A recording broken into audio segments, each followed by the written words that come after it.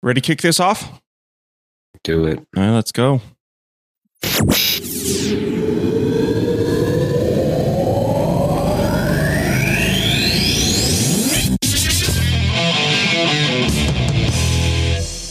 Boom. Okay, Greg. Episode 3 of Images, right?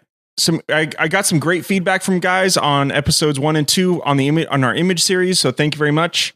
We'll probably do some follow up on. I had one from the last episode, one follow up email. Apparently, last episode I said that progressive JPEGs were new. They aren't new. They've been around for a very, very, very long time. They just haven't been very popular. So I did say that they were new, kind of saying they were new to the community because not many people talk about them. So yes, progressive JPEGs, they have been around for many, many years. So apparently around 10, 15 years they've been around. And actually all current browsers support them. I actually didn't even think that. I didn't think that was actually the case. I had read some other articles that said that they weren't. So, but I did look it up. And all browsers currently support progressive JPEG and have for quite a while. So we're good to go on the progressive JPEG front if you want to jump on that bandwagon. Thanks, Joe. Thanks for clarifying that.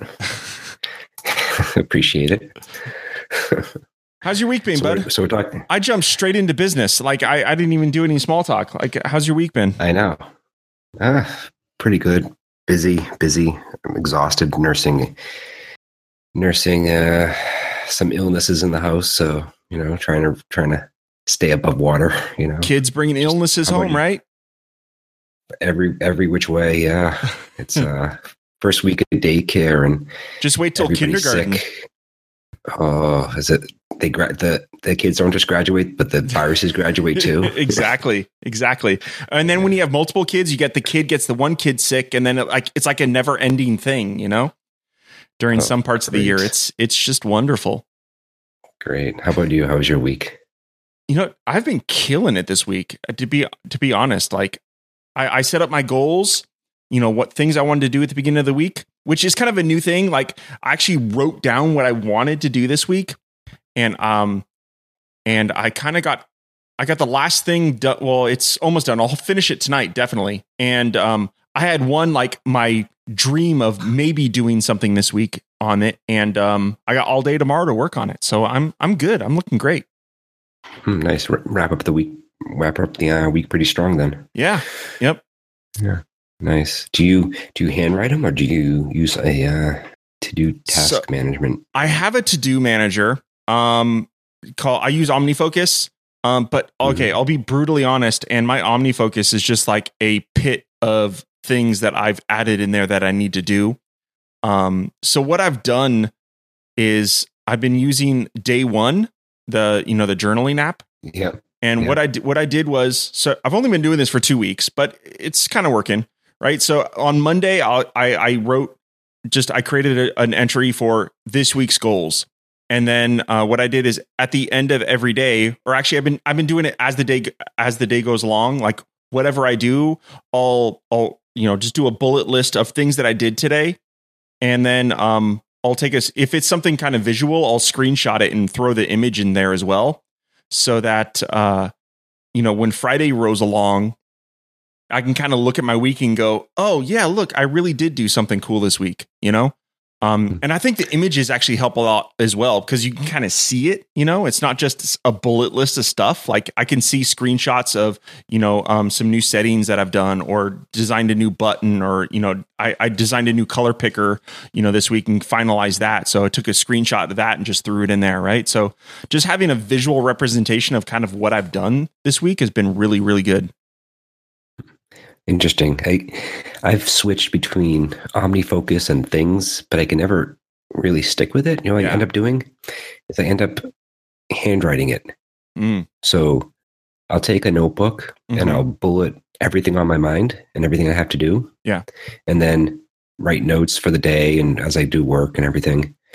I might put a check mark if I finish it, and then the next day I start over and write the same thing over again. So all the tasks I have to do and just kind of manage it like that and just keep going. I always write on only one side of the page because my engineering background is always like, don't write on the back and always write on one side. Yeah. I just keep going back to that. I just can't get away from pen and paper. Yeah. Cool. So, we're kind of getting way off the topic of images right now, but it's okay. So I wanted a few weeks ago, my son to maybe start using some task management to help him figure out homework in terms of what homework to do and when, and, if he has a project due in, next week, make sure it's in his to-do list so he knows exactly what he needs to work on. Not sure how well that's working yet, but what I did is I looked at OmniFocus, and at first I was like, man, this is a lot for like just a simple task manager, right? So I looked at things, and things looked really nice, especially the new version, right? I was like, oh, wow, this would really fit well. The UI is nice, right? It's simple. But then I noticed it was, $50, and, I'd have to get the iOS app too, because he uses the iPad a lot for school. His school uses iPads. They don't think he has like one textbook. The rest is all on his iPad. So he uses the iPad a lot. So I would need a Mac and the iOS version. It was like, it was going to be like, $75 or $100 or whatever it was. And I was just like, well, let me stick out with OmniFocus. And what I tried to do is I removed a ton of features from the app. Like I cleaned up, I removed everything from the toolbar and only added like the one or two buttons that he needed. And I really cleaned up and minified the interface. So it was very simple, and I think it's working out. And I think I'm going to try to do that for myself as well. Where, I remove a ton of the features and, some of the distracting parts of the app, and really just customize it for what I need. And I don't know. So yeah. It's interesting. Yep. You kind of, you slim down the Pro app to more of a streamlined. Yes. But what's nice, I mean, OmniFocus, I like how it does, like you can defer dates. You can have deferred dates. So the task won't ever show up until the particular date. Right. Yep. And, a lot of task managers don't do that sort of stuff. And I like OmniFocus for that. But slimming it down to where it looked like it was a simpler, app with less features. But I could still use some of the power features that when I needed to, it is interesting. So, yeah. Yeah, I might have to switch back, try OmniFocus again, because it's definitely nice having a digital, screenshots or putting in snippets of code or something like that, and attaching that would be helpful. But I don't know. Nothing has worked as well over the years as pen and paper, so I have a feeling I'm going to end up back on pen and paper. But I'll keep trying it out until I find something that works. Yep. I mean, the most important thing is that you stick with it, right? Yeah. So that's the hardest part.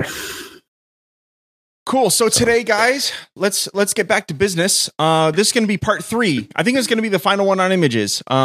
We wanted to talk a little bit more about some stuff we didn't cover in the past 2 episodes, and today we're going to talk a little bit about SEO and images, and how SEO has to apply to images, and what you need to do to make sure that all your images are found by search engines, and how it could help you out for your rankings and all that jazz. So, Greg, why don't you go first? Awesome. What's your first topic? File names. Let's talk file names. Okay. So Google is definitely getting better, right? We have lots of machine learning now. It's a big topic in AI, right? So, and the pattern recognition, you have reCAPTCHA, which now lets you click on the items in the images. So, clearly Google knows what's going on inside these images now, and they're getting better at it. But the first thing to start with is file names. You want to give Google as much signals as possible. And that's really what SEO is about, as many signals and hints as possible. So name your files, keep them descriptive. Don't make them too long. I know you have a tool for SEO, right, Joe? Or it's SEO Helper, which it's more meta tag stuff.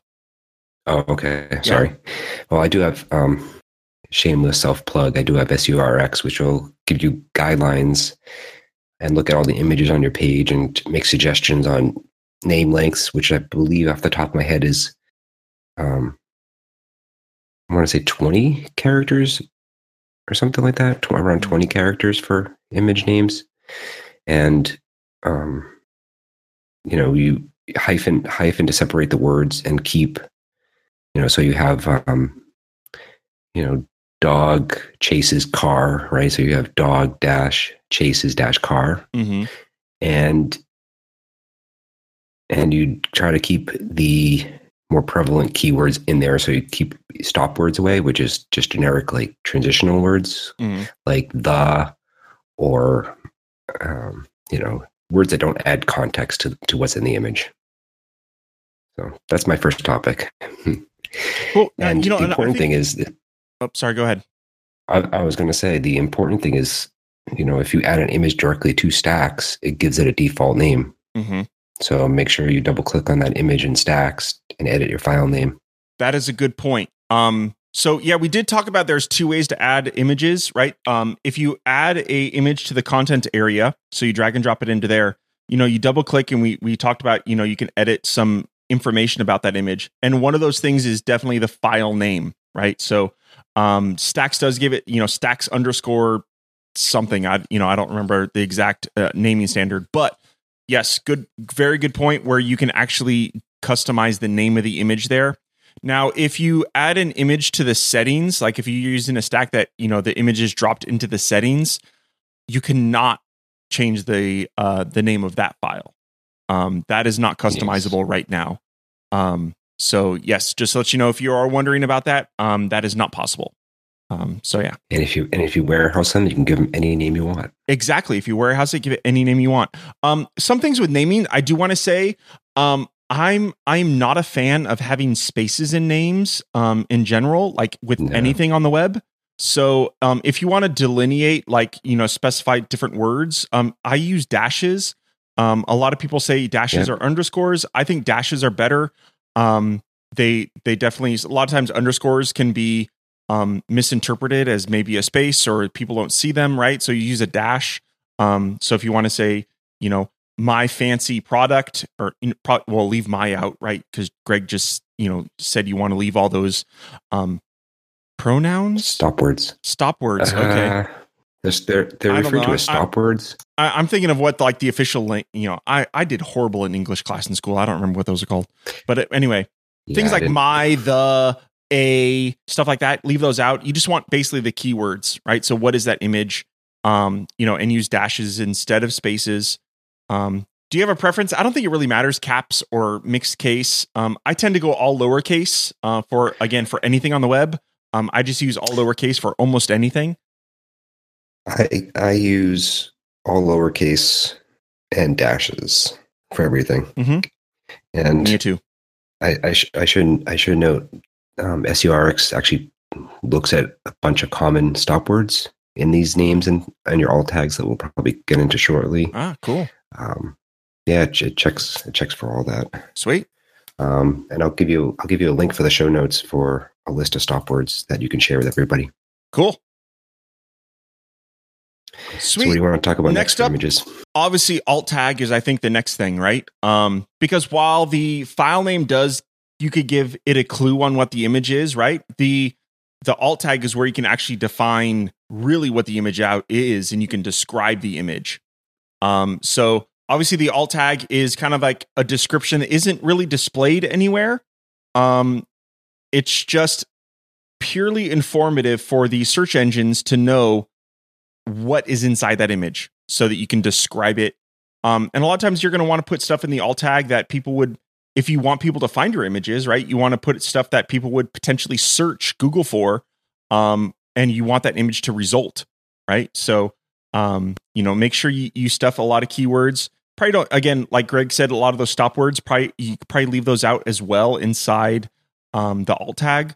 I don't know, what's your feedback on alt tags in terms of what sort of words or wording that you need? Alt tags, I should bring up. I did so much research on this when I built SEORX. I should really bring this up and have all my rules like right in front of me. Man, we really prepared for this episode. I know. 140 to 150 characters for the alt tags. That much? Yeah, you can actually. Okay. This is where you put your meat Oh, okay. For your images. I have to admit, I've always done a lot less than that. Like I do like 2 or 3 words. So good. I'm getting schooled. School me some more, Greg. You give me a second and I will. Okay. All right. Other things. While Greg's looking up that, I recently discovered some really clever tactics for. A lot of this is actually used for email. Okay. But you could use this on the web as well.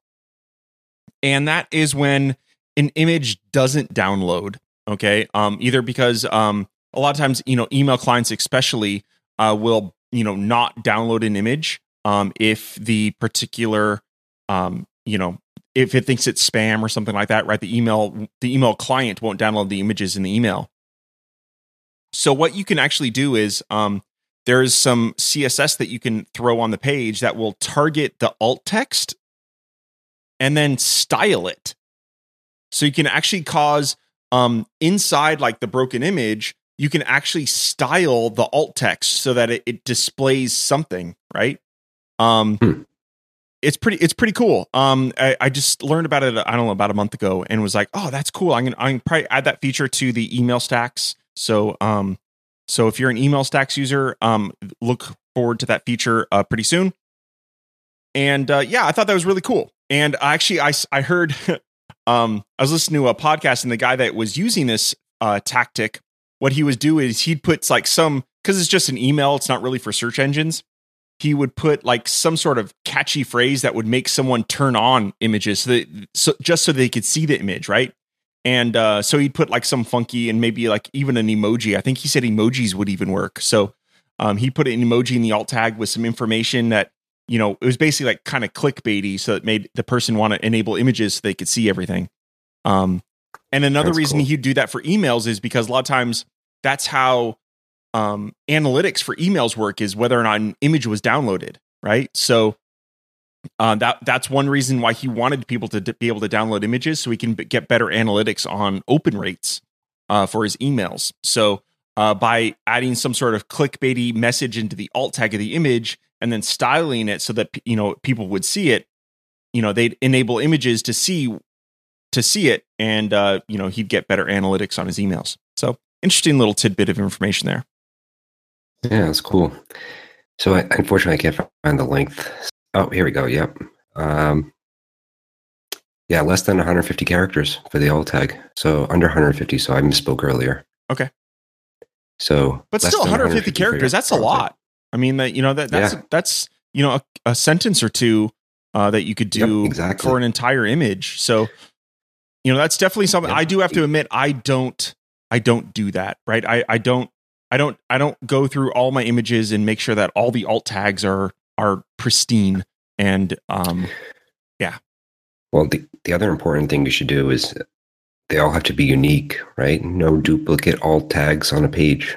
So I know you do short, brief alt tags, but there's only so many times you can say dog in park if you have multiple dogs. You know what I'm saying? Yeah. So try to do a little more effort than the bare minimum sometimes. Yep. So next up, title tags. Sure. Yeah. Do people still use title tags? Well, that's what the tooltips are. Oh, your images, right? Yeah. Well, I didn't know really that was, I mean, I knew it existed. So when you hover over the image, you get a little, the browser specific tooltip tag. But yeah. Okay. Do search engines really look at the title tag as well as the alt tag? Again, more signals, the better, right? Fair enough. And don't quote me on this, and because I haven't looked at it recently, but last time I checked, I think for accessibility, I believe the title tag is used for like screen readers and stuff like that. Oh, you know what? That makes sense. That makes complete sense. Yeah. Yeah. So we'll have to double check that in the show notes, but I'm pretty sure that's what it is. And the guidelines for title tag is less than 75, so less than half your alt tag. So that's so title 75. You said? Yes. Okay. Yep. So for SEO, you definitely want it, and it has to be less than 75. Interesting. Yeah. I'm basically walking through SERX's source code here and going through all the guidelines as we talk, which is okay. It's fine. Yep. All right. So you're up. What do you want to talk about next? Next up, I know we kind of beat this dead horse a couple times, but file size, I have to say, is probably another big one, right? If you have an image that isn't properly optimized, search engines aren't going to index it favorably. So, one of the biggest things you could do for SEO, outside the technical area, is page speed, I think, right? And page, one of the biggest things you could do for page speed is to reduce your images and make them as small as possible. So I'm not going to go into all the tirade of what you could do. Listen to the first 2 episodes if you haven't already, and learn how you can better optimize your images. But that definitely has impact on SEO in terms of file size of your images. Yes, I agree. That's a good one. I usually come up with those. It's usually my sticking point, Yeah. So images. What else for images? That's a good question. We talked about title, alt, sizes. I don't know if there's much left for images. Emails, we could talk about just briefly email sizes. Do you have any guidelines on email sizes for images? Okay, sizing on email that's a good question. So sadly, in the email world, we have to play to the lowest common denominator, right? And sadly, that is Outlook, which means a lot of, responsive image stuff that we could do, like Retina image stuff, is somewhat out the door, sadly, because things like, a simple attribute like max width just isn't possible in Outlook. Outlook does not support max width at all, and that sucks. So basically what Outlook does is, if you throw a 1,000 pixel image out there, Outlook wants to size it at 1,000 pixels, right? It's kind of ridiculous. And so with email, essentially, I strongly recommend that you put the image size that you really want, right? And when I've been doing emails, I've been doing it around 600 pixels. So on mobile devices, almost all mobile mail clients nowadays will respond and shrink the image down. So we're kind of good there.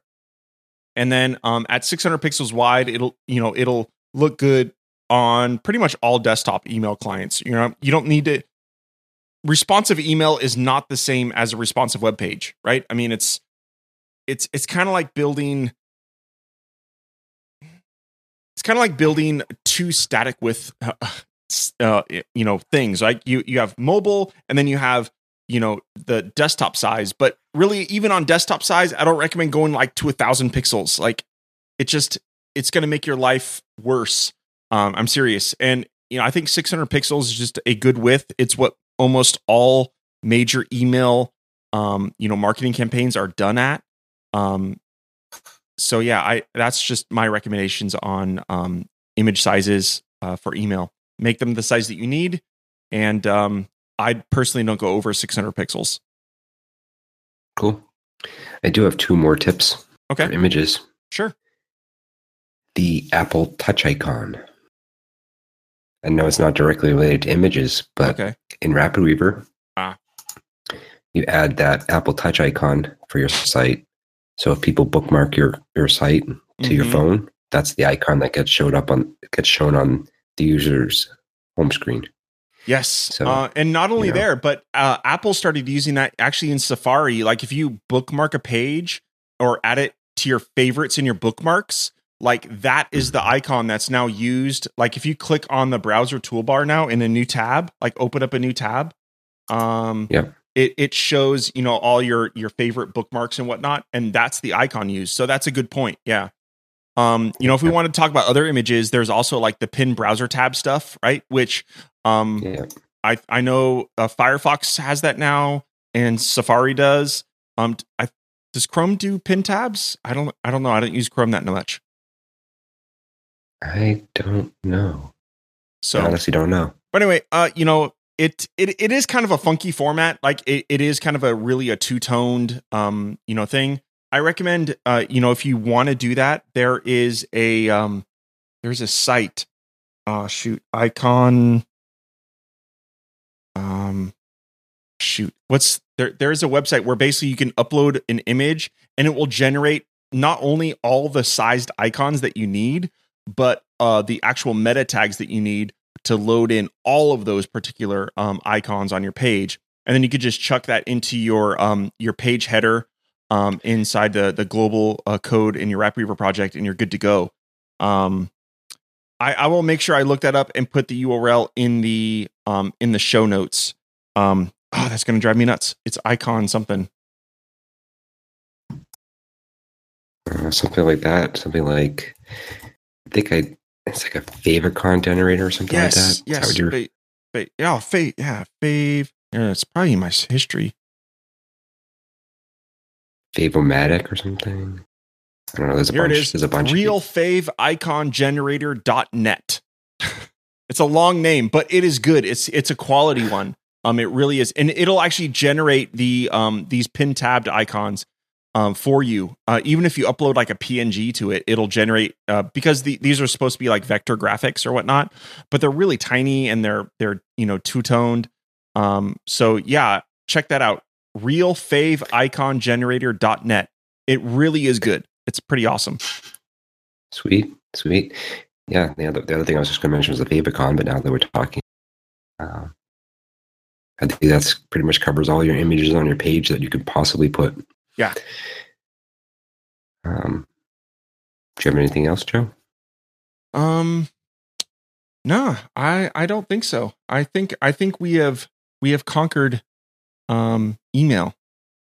Or an email. Images. Yeah, images. Long week. It's almost the end of the week. We got one more day. Yep. Yeah. I guess one thing we can quickly mention is I know GIFs are like the thing now, right? Like, animated GIFs and whatnot. So, we didn't really touch base upon that in these couple episodes. So, what are your thoughts on animated GIFs versus video?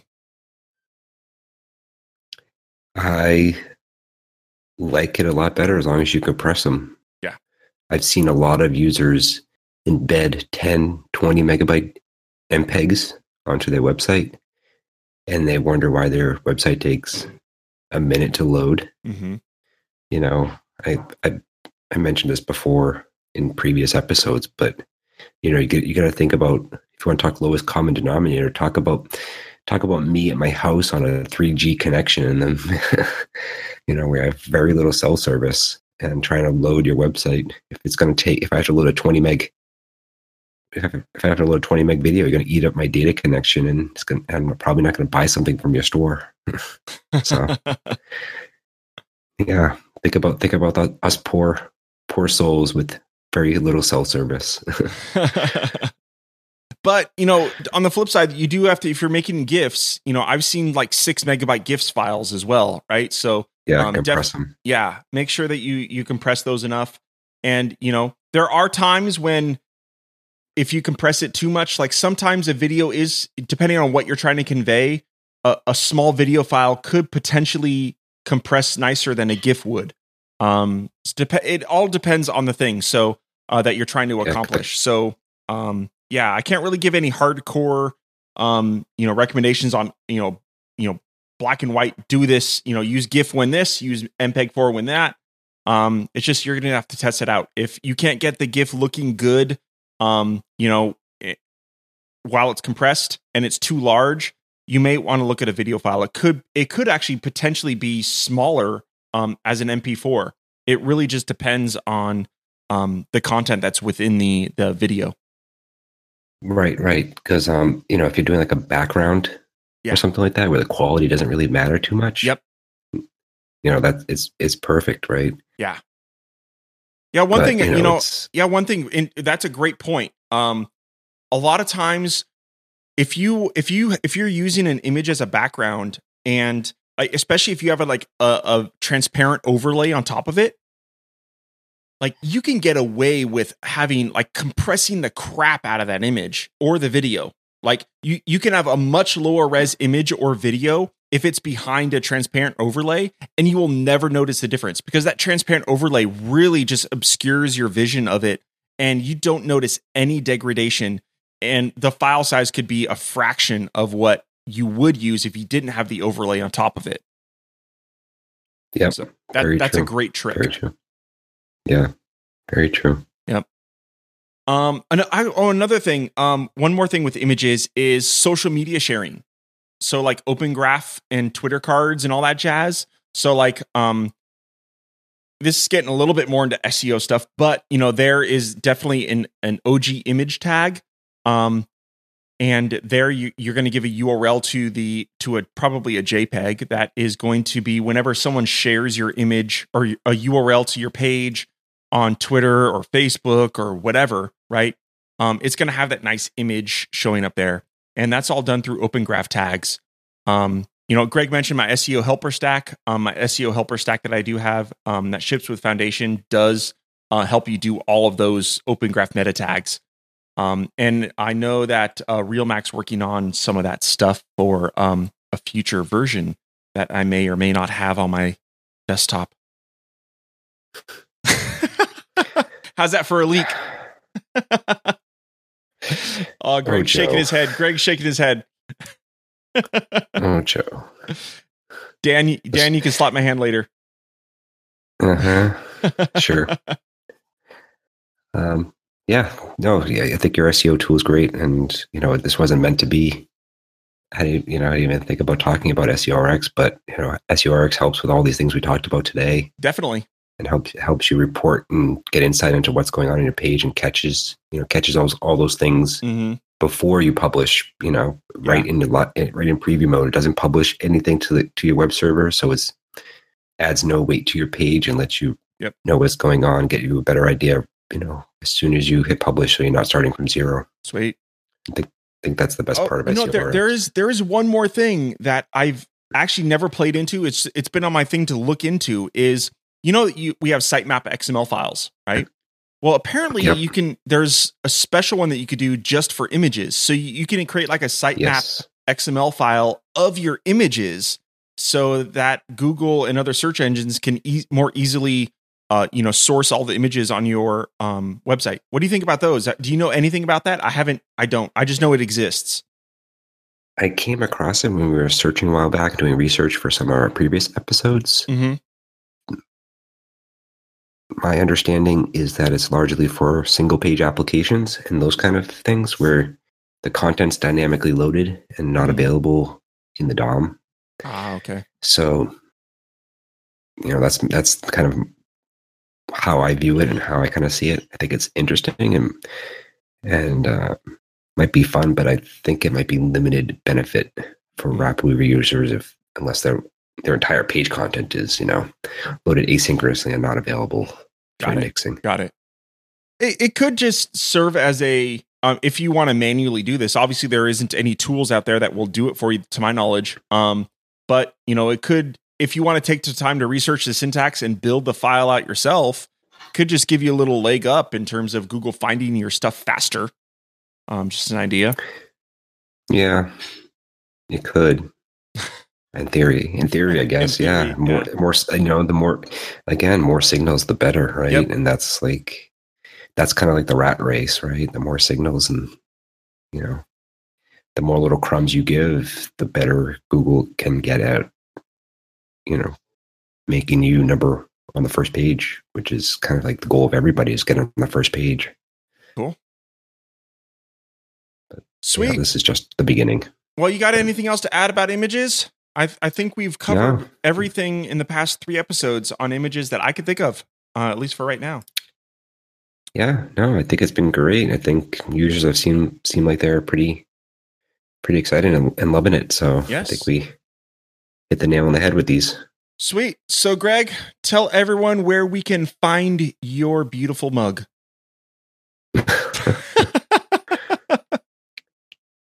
Figuratively. Hey, I have one of your mugs. Oh, I know. That's why I was thinking about it when you said that. I was drinking it out of it this morning. Oh, man. I have a whole box in my garage. My wife has been telling me to get rid of it for 4 years now. Oh, yeah? Or so. Yeah. They're collector's items now. Yeah, maybe I should eBay them. Yeah. RapidWeaver, eBay.com.